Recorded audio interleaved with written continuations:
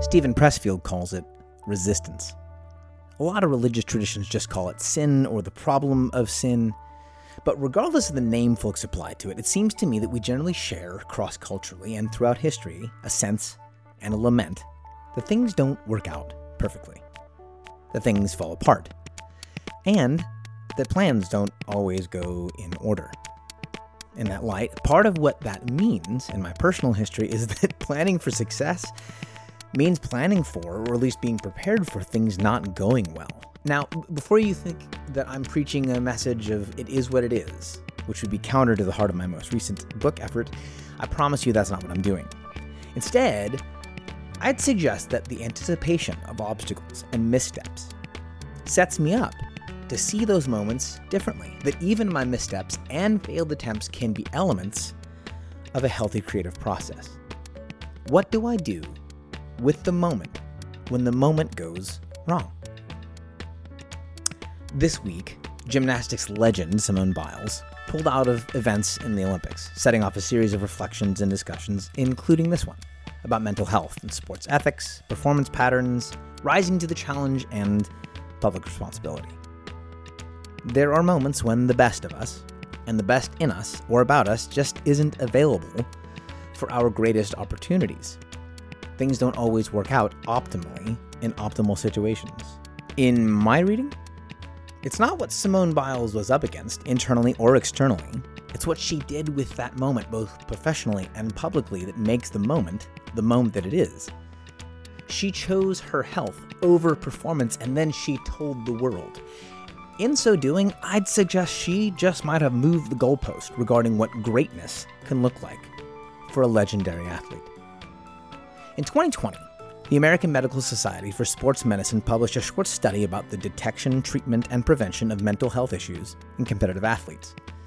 Along with more recognizable factors in terms like perfectionism, the study delves into what is known as athlete identity, which is the degree to which someone views themselves within the athletic role and looks to others for confirmation of that role.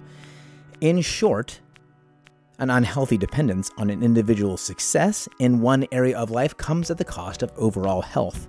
And we hear that put really simply by athletes like Simone Biles when she says, just hours after pulling herself from competition in the Olympics, there's more to life than athletics.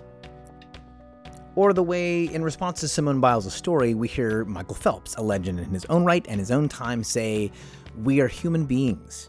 Nobody is perfect. It's okay to not be okay." See, what if it's harder to be whole and healthy as a human being than it is to be great at any particular thing? What if Simone Biles actually took a step towards whole human goodness and greatness by removing herself from the metrics that confirm her greatness as an athlete, and as an athlete primarily, if not exclusively? In 2009, David Bazan released one of my favorite songs, entitled Hard to Be. A somewhat tongue-in-cheek examination of the biblical notion of sin, David walks through some of the odder explanations and justifications for the fact that life is hard, that things fall apart, and that people get hurt. And then, he daftly returns in the chorus to the very simple, fundamental truth that it's hard to be a decent human being. Yes, it is. And let that simple truth make us fans of one another.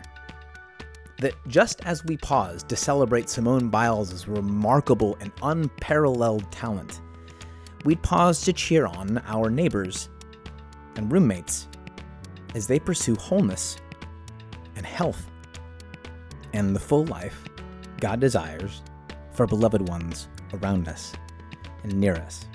See, as difficult as it might be to achieve the kinds of things that make one an Olympic champion in a particular season of life, it just might be harder to live well, to live healthily, and to live wholly over the course of a lifetime.